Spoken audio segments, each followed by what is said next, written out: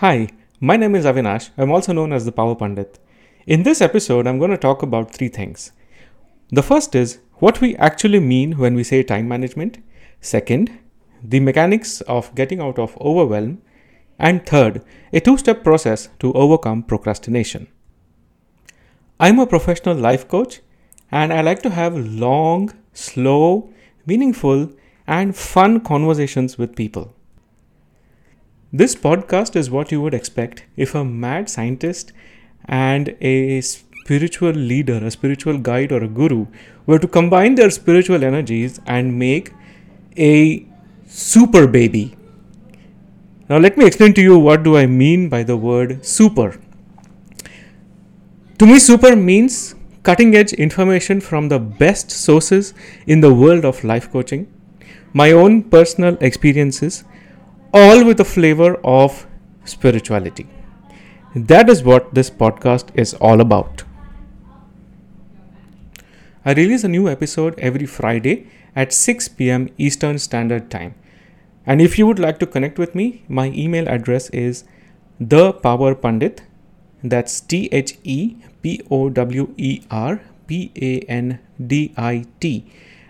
@gmail.com. Send me an email and I'd be happy to get back to you and we can schedule a conversation. I owe the name, the Power Pandit, to my very dear friend. Her name is Kashmira Prabhu. Hey Kash, if you're listening in, thank you for that session. Now, being a professional life coach, I decided to follow my personal life coach. His name is Dermot Butterley and he goes by the name the Celtic Coach. He's an Irishman. Very funny, loves to talk and provides some really wonderful insights through his conversations. And he goes by the name the Celtic Coach. And I thought that would be a very cool thing to do. I was recently in conversation with a life coaching client of mine. And when we sat down to have a conversation, I quickly realized that she is facing the feeling of overwhelm. And I'll tell you why I say overwhelm is actually a feeling. Later in this podcast. Overwhelm is when we have too many things to do and too little time to do those things in. Now in this particular case, this client of mine had decided that there was something very important that she wanted to do and she had set a goal for that, a deadline for that. And in between, something new came up and caught her attention, somewhat like the shiny object syndrome. So she decided that she's going to put the first thing on hold for some time while she focuses on the new thing. And it does happen that the new thing had a deadline in January, which was much later than the old deadline. It gave her an extra month of time. And we frequently do this when we feel the feeling of overwhelm. We try to put off what we had originally planned to do to a later date with the expectation and hope that something bigger, better and shinier will give us more reward. So we put the first thing on the back burner and then jump onto something else with the hope that it will give us more returns, more bang for the buck. So we're going to talk a little bit about this, what happened in that conversation and how my client came out of that situation, of that feeling. And later on in the show, I also add on a few of my own personal perspectives on the concept of time management, on the way to overcome overwhelm, and I end the show with a two-step process on how to overcome procrastination. So sit back, relax, and tune in for some great content ahead. The show is going to be about 20 minutes. So if you are able to, I suggest you to sit down with a cup of coffee or a warm beverage and really take in what this show has to offer. The first thing that my client said to me was, I want to be able to manage my time better. And I also was a victim to this for many years. I always used to feel that I would like to manage my time in a better way. It was when I watched the recording of my session with this client. Well, that may sound a little strange to you, but I highly encourage this process. If you want the most honest, the most brutal, and the most transformative feedback, video record yourself having a conversation and watch that recording sometime later. That's the best feedback that you can get. So when I was watching my recording with my client, I realized that the concept of time management is actually quite foolhardy. And at this time, I would also like to give credit to a book that I'm reading, actually listening to. I'm listening to Time Warrior by Steve Chandler. And the book also talks about the same thing. The book says that the book indicates that time management is actually quite a foolhardy concept. And I realized that, and I agreed with that book when I watched my recording. Wanting to manage time is like His Holiness Sri Sri Ravi Shankar, founder of the Art of Living, a guru that I personally follow. He says, it's like trying to rearrange the clouds in the sky. In my personal opinion, time at best is a reference. Time only gives us an indication of when something is supposed to happen. And our bifurcation of time into days, minutes, hours, and seconds and milliseconds, it gives us little boxes of time in which we arrange such boxes of time. Every second is a box of time. We arrange them in series and we use those series of boxes to complete the work that we have. Well, at least that's the linear explanation of time management. So, as I said, time provides a reference and a certain quantifiable amount of boxes which we arrange, and within the boxes, the dimensions of those boxes define how much time is available to finish a particular task. That's the linear definition of time management. Time management is essentially a function of activity and energy management. The Ayurveda Dinacharya, which means the Ayurvedic recommendations for daily routine, Dinacharya means daily routine, looks at things from a slightly different perspective. Ayurveda Dinacharya does not look at the day in terms of boxes with fixed dimensions in which we do the maximum possible. Instead, it looks at 4-hour cycles that keep getting repeated throughout the day. Ayurveda Dinacharya says that our energy during each of those 4-hour cycles changes. The first type of energy is Vata. The second is Pitta. And the third is Kapha. Now, what do each of these mean and how do we apply this to our daily life? Kapha, which is representative of stillness, usually dominates in the early hours of the day, typically between 6 a.m. and 10 a.m. And that's why it's highly recommended to do any spiritual practices, meditations during this time. Pitta, on the other hand, is representative of the fire element. This too lasts 4 hours, usually between 10 a.m. and 2 p.m. and this is the best time to get things done. If you are looking at decisive action, important meetings, reaching out to clients, having team meetings, any action which involves you communicating with a larger number of people, getting things done, focused, decisive action happens best when the Pitta energy is dominant. The third type of energy, usually between 2 p.m. to 6 p.m. during the day, that's the Vata energy. Vata energy is representative of creativity and openness.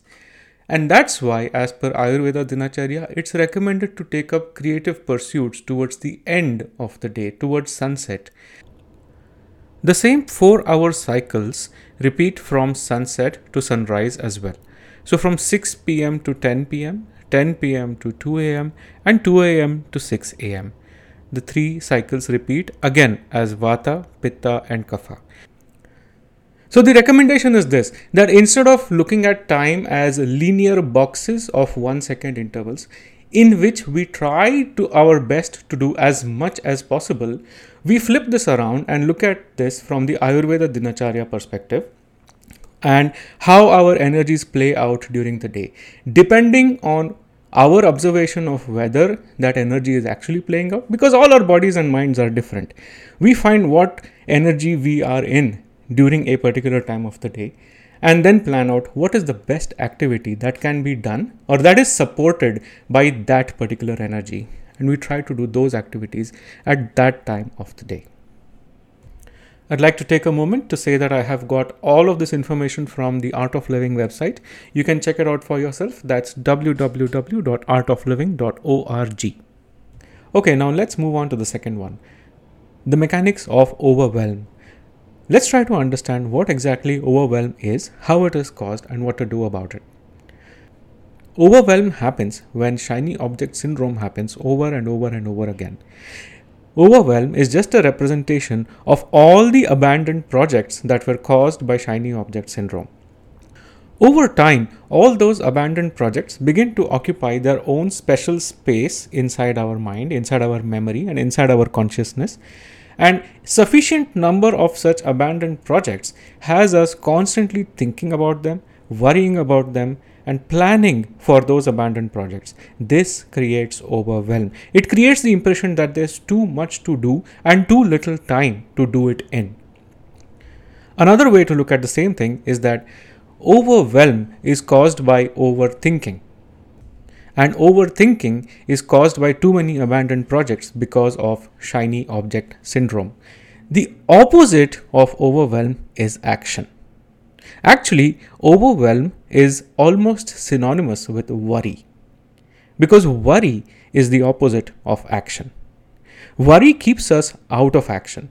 I have rarely seen somebody who is habituated to taking action feel overwhelmed. In fact, those who are doing throughout their day are happier, calmer, more relaxed, and more productive and more successful than people who sit and think about their abandoned projects throughout the day.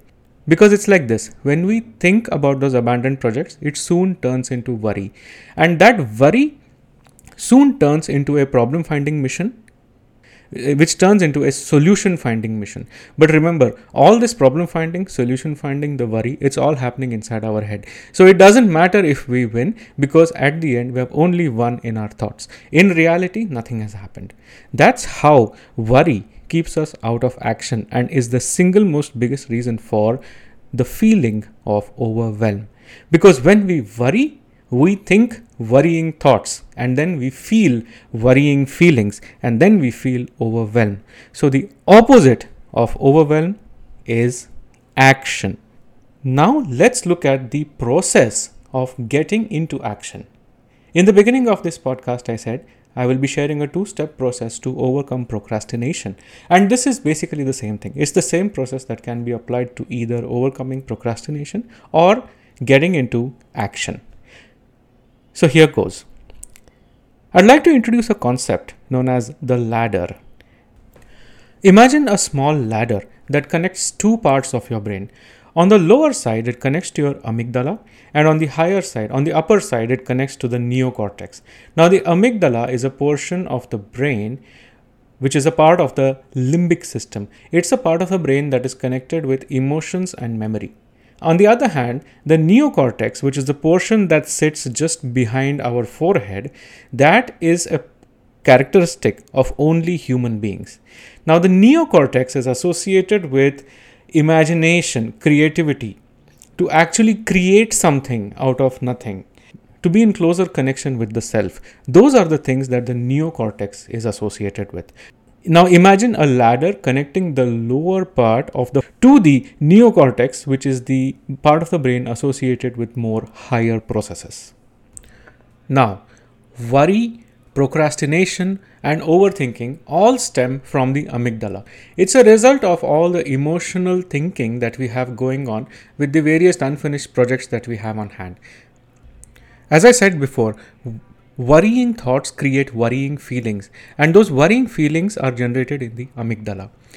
Now, it is possible for each and every one of us to climb that ladder, to transcend that emotional state caused by excessive thinking and move towards the neocortex. And there are a few easy ways to do that.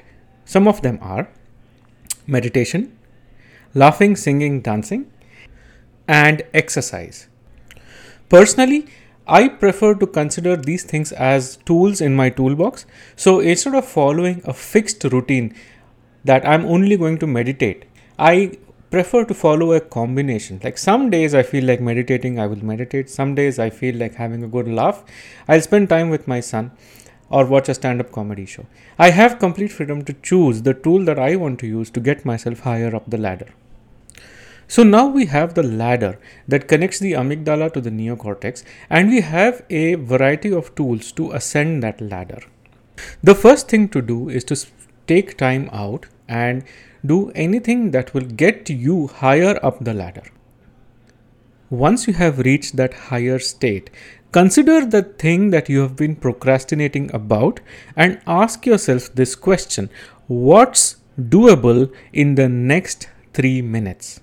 Now that 3 minutes could be 1 minute, 2 minutes or 3 minutes, but no more than 3. Or it could be 30 seconds, but no lower than that. But if you were to put a timer on your phone, what's doable in the next 1, 2 or 3 minutes? And then you do it.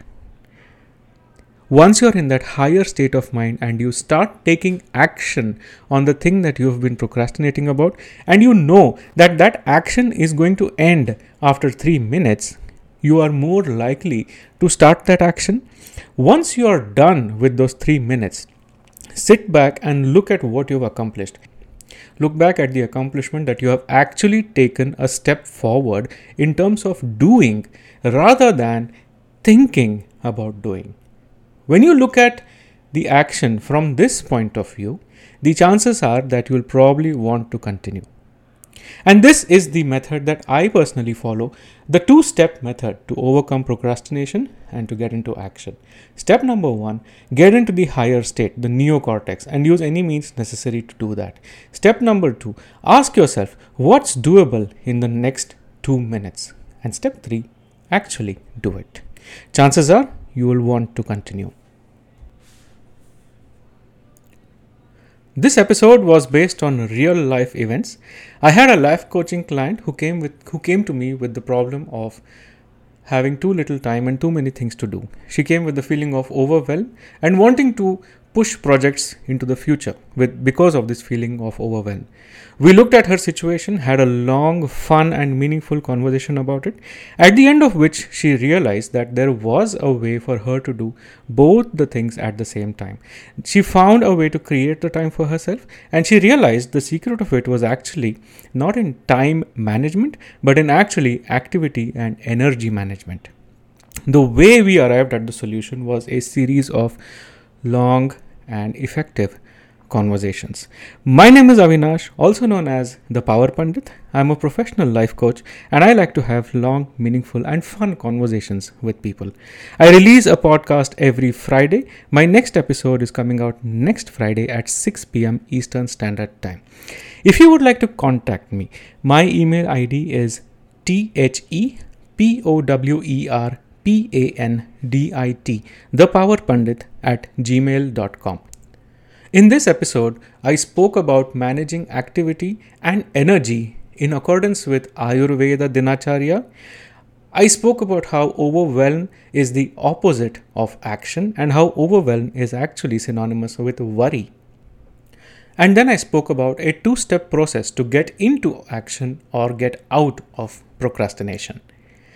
If any of these topics resonated with you, made you realize that you're probably bumping up against something that you haven't encountered before, or made you see the possibility of doing more with your time, your activity, and your energy, send me an email at thepowerpandit@gmail.com.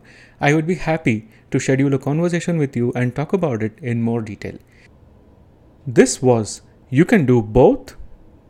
Until next Friday, take a deep breath in, and as you breathe out, let go.